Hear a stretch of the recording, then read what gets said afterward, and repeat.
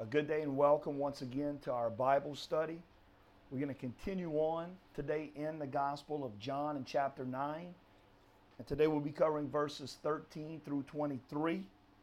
And the title of today's lesson is The Pharisees Investigate the Healing, Part 1. So there's going to be two parts in this series. If you look back from last week we witnessed or we studied where Jesus did one of the greatest miracles that he ever did. Now, Jesus did many miracles, right? But this was probably one of the greatest miracles that he ever did. And why is that? Because he healed a man that was born blind, right? And up until this time, no one ever in the history of this world had been born blind and had their sight regained, so to speak, right? And this is very, very significant. Why?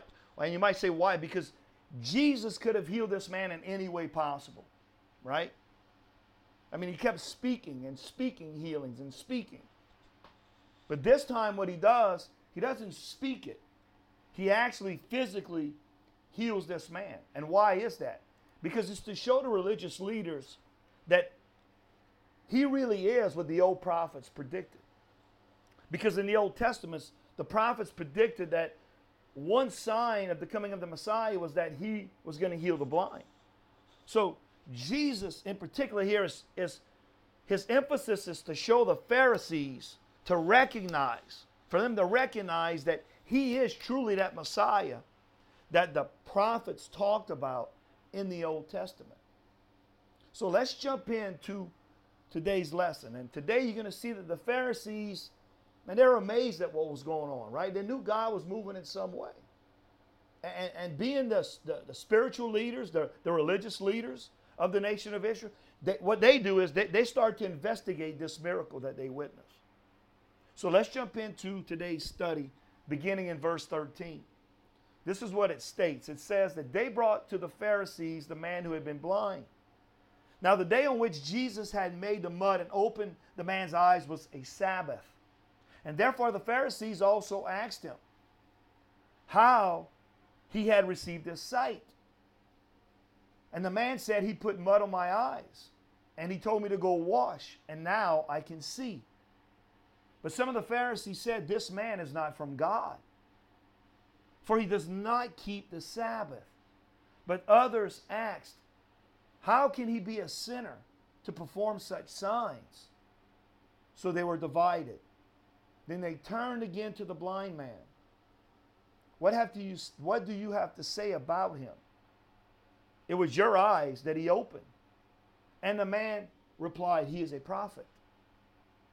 They still did not believe that he had been blind and he had received his sight until they sent for the man's parents. Is this your son, they asked?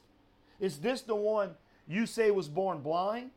How is it that now he can see? We don't know. We know he is our son, the parents answered, but we don't know how he can see. He was born blind. Well, how can he see now? Or who opened his eyes? And they said, we don't know. Ask him. He is of age. He will speak for himself. And his parents said this because they were afraid of the Jewish leaders, who already had decided that anyone who acknowledged Jesus as the Messiah would be put out of the synagogue. That was why his parents said, he is of age, ask him. So let's go back up to verse 13. And verse 13 today starts off, the scripture tells us that they brought to the Pharisees the man who had been blind, right? So we see here that this man that was born blind, now that can see because Jesus healed him with that great miracle, right? They bring this man to the Pharisees. Now, what do we know about the Pharisees? Well, we know that the Pharisees were one of two religious groups, the religious leadership in Israel at this time, right? We also have said this several times that The Pharisees, they knew the Torah, the first 5 books of our Old Testament.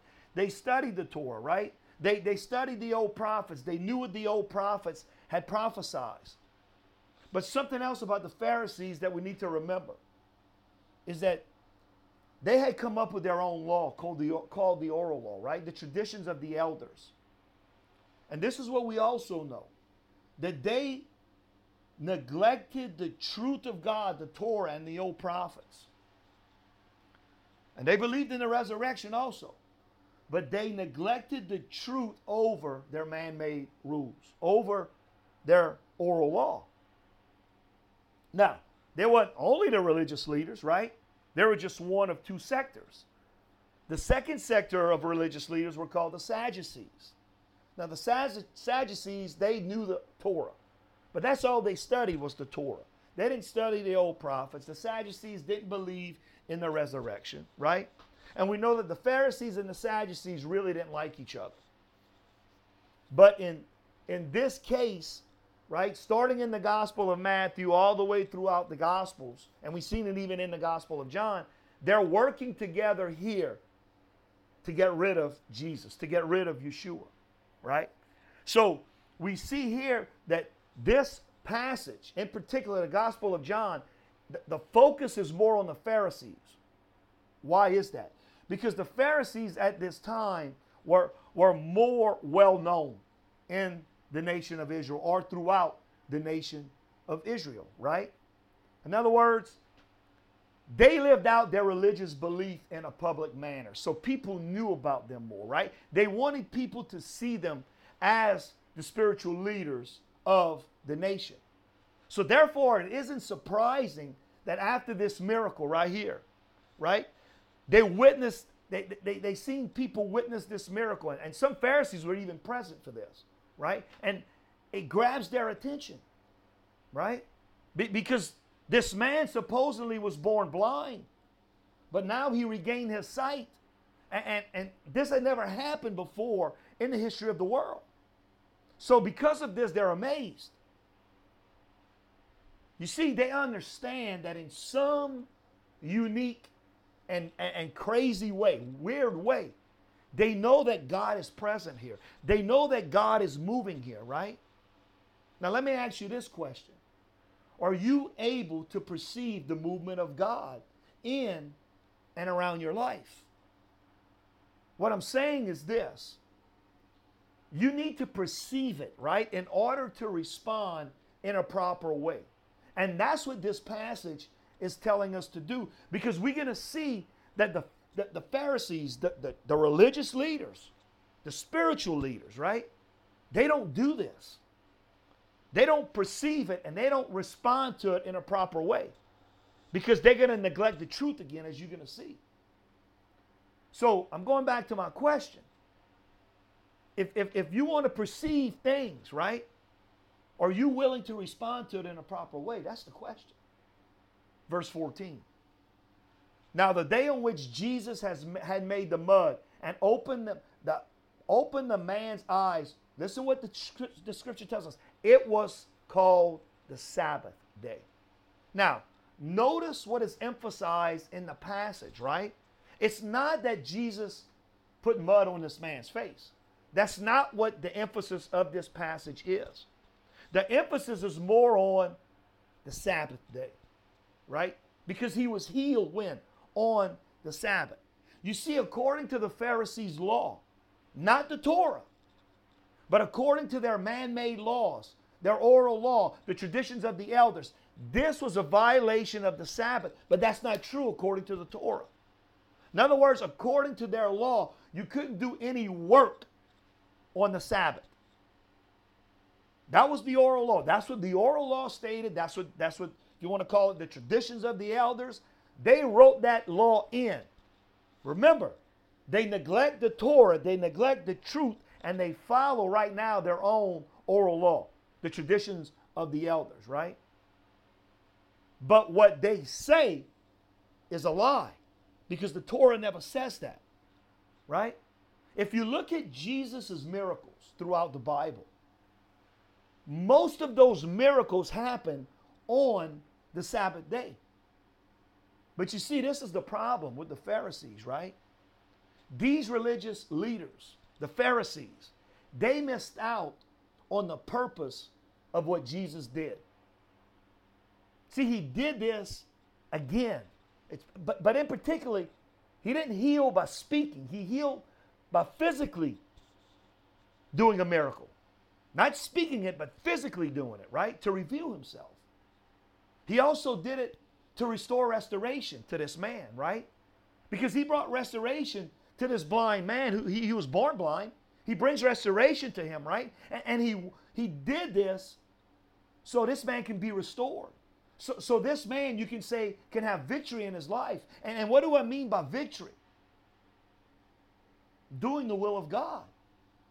And we're going to see as we go throughout this chapter that this is exactly what this man does. He's doing the will of the Father, right? He becomes to know Yeshua, Christ Jesus, of truly who he really is, that he is our Savior, that he is our Lord, that he is our provider, that he is our Redeemer, he is our restorer, amen? You see what happens during our week, right? Is we get so caught up in our work days, right? Our week. That we kind of, some of us, miss out on our call in life of what really God wants us to do, right? So the Sabbath, that's what the Sabbath day was put in place for by God. God said it is a day of rest. He never said that you couldn't work on the Sabbath. He said it is a day of rest, right? Meaning what? Meaning he wants you to focus more on him. Why? Because he wants to bring restoration into your life, right? He wants you to follow his will. He wants you to regain the right perspective, I guess is the right words I'm looking for, right? And this is why he called it a day of rest. So it wasn't an accident, or it isn't a violation of the law according to God's word, according to the Torah. But according to the Pharisees' law, because it's man-made, they say you can't work on the Torah. So Jesus didn't violate the Torah. Jesus didn't violate the Sabbath. So we see here that the Pharisees have it wrong. And you might say, why? Because once again, they disregard the truth. And they follow their man-made laws. And they follow their man-made rules. Verse 15. Therefore the Pharisees also asked him how he had received his sight. And a man said, he put mud on my eyes and he told me to go wash. Now I can see. So we see once again here that the emphasis is on washing. The man said that Jesus, he put clay on my eyes and he tells me, go wash. And I did. So we see here a separation taking place, right? A separation between that cursed ground, that mud, that clay, whatever you want to call it, right? And the washing, right? Because remember from last week, what is the cursed ground? It's sinful human flesh. Because Genesis tells us that God created us what? From the dust, from the dirt. Right?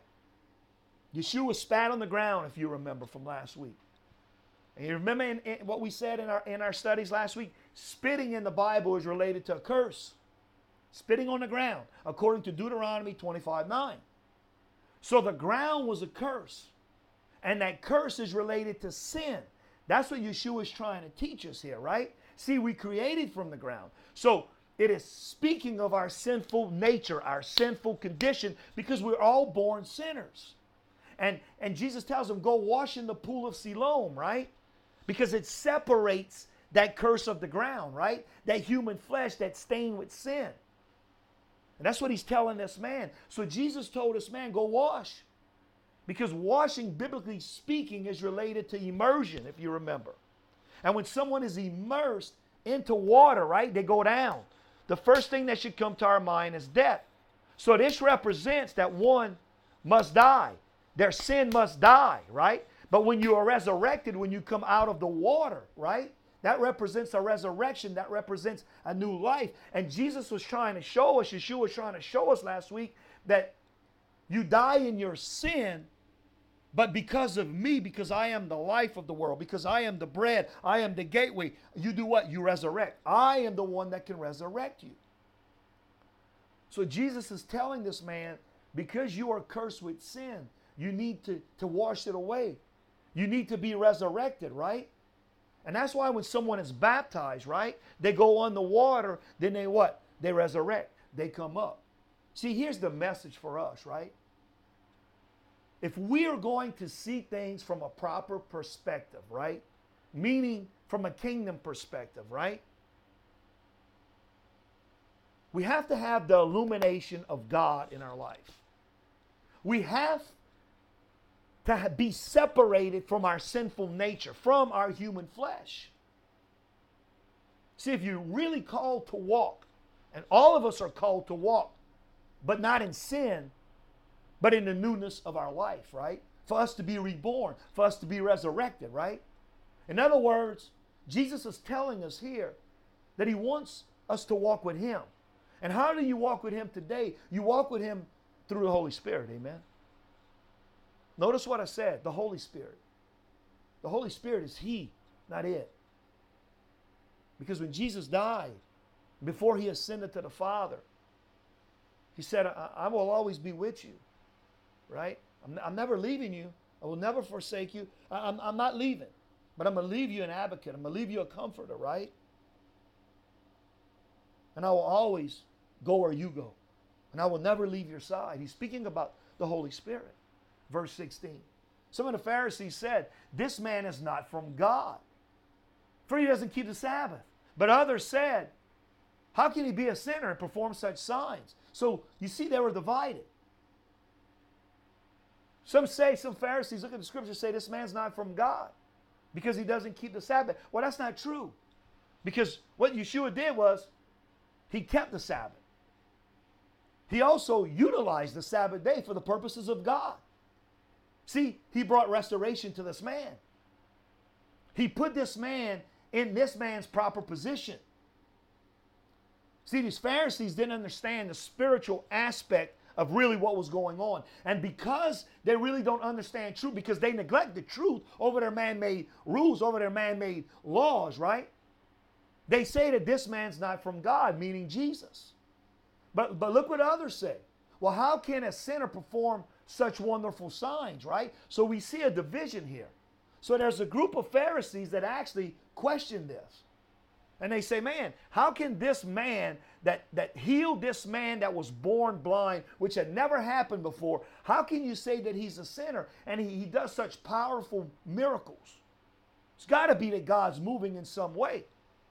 But I want to focus here on the word signs. This is important because it tells us really what we need to understand about the scripture, right? That this event that took place on the Sabbath was a sign to the people. And that sign is referring to the identity of Yeshua, to the identity of Christ Jesus. Verse 17. Then they turned again to the blind man. And what have you have to say about him? It was your eyes that he opened, the man replied. He said, he's a prophet. So the Pharisees, once again, they questioned this man, this blind man that was healed. And the blind man, he replies, this man Jesus, right? He's a prophet. He heals me, right? Now, this was a good thing to say. It was a good thing to say that Jesus is a prophet. But is that really truly describing who Jesus is? No, it's not. See, Jesus is much more than a prophet. Because Jesus is our Redeemer. Jesus is our Messiah. Jesus is our Savior, amen? Verse 18. They still did not believe that he had been born blind and had received sight until they sent for the man's parents. So they know it's a miracle. They're in amazement, but they refuse to accept it. Because they question this man. They didn't question him 2 times already. But they still don't believe him, so they sent for the man's parents, right? Now they speaking about the Pharisees, right? They don't believe him. They denying it. So they send for his parents to confirm his story that he was born blind. Verse 19. So we see that the parents obviously get on the scene because verse 19 tells us, is this your son? They asked. Is this the one you say was born blind? How is it that now he can see? So there's no question that this man can properly see. I mean, that's undeniable. So they wanted to see if what this man was saying, that he was born blind, right? They really wanted to confirm it, so they bring in this man's parents, and they ask his parents, right? You see what's happening here is that they're having a court case, you can say. They're having a hearing, you can say, to try to find out what's going on in this particular situation with this man. Now, I want you to understand this. It's fine to want to see what's going on, right? To want to find out the truth, right? But this is what we need to ask ourselves. If we are going to encounter God's truth, so to speak, right? In this case is what it is. It's God's truth. Are we truly willing to respond to it? In other words, are you willing to put into action and have your life changed for the good, for the kingdom? Or are you going to be like these Pharisees and you're going to reject, you're going to deny, right? You're going to keep making excuses. Verse 20. We know he is our son, the parents answered, and we know that he was born blind. So right here, they're telling the truth. Now, I want to focus in on born blind. We see this phrase over and over in this lesson so far in the first section, and now we see it again in the second part of chapter 9. Why is that? Because up until this time, no one had been born blind that can see.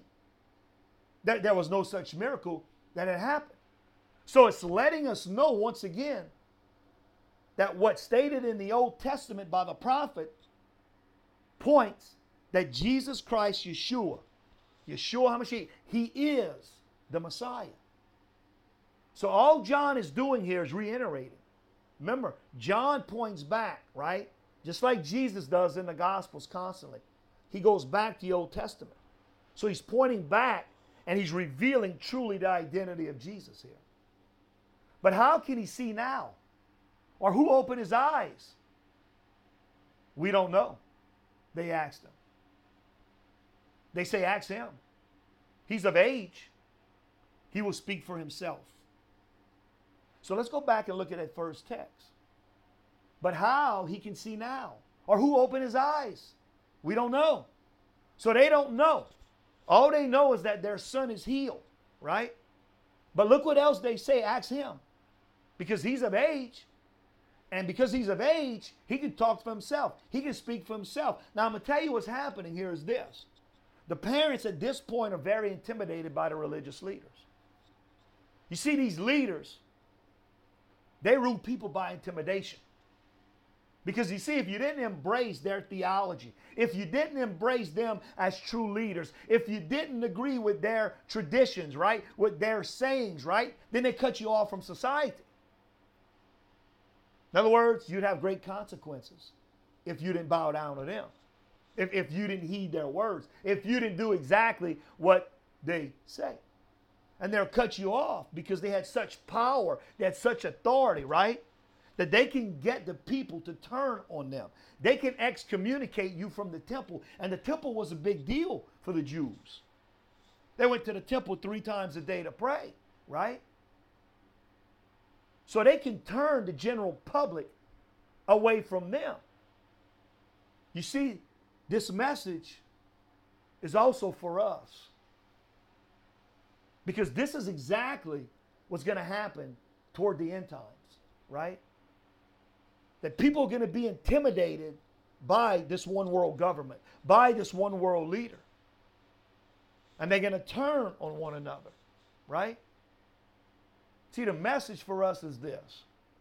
Will we remain faithful to God, to Jesus, his son, regardless of the consequences, regardless of what is happening in the world, right? See, many times serving God, serving Jesus, right? Being a follower of Christ, you suffer loss. It's not easy, it's hard. And I know this is something you probably don't want to hear, but it's the truth. See, there are a lot of pastors out there, there are a lot of ministers and preachers out there that teach on prosperity. And when I say prosperity, I mean material gain. Now, prosperity is important to God. He does want us to be prosperous. But He wants us to be prosperous in the things of God, right? In other words, He wants us to store up heaven. He wants us to store up treasures for the kingdom, for in heaven. For His glory, for His honor, for His praise, right? See, we all should be seeking those kingdom rewards that last forever, not earthly rewards that last only for a little while we're on this earth. Now, going back to the scriptures, look what they say. They say, He is of age. Why don't you just ask Him? Because He can speak for Himself. Verse 22. His parents said this because they were afraid of the Jewish leaders. Now, this is exactly what we just said. Exactly what we just spoke about, right? They feared the religious leaders. So they're not going to buck them. They transfer all the blame. They say, ask my son. We don't have nothing to do with this, right?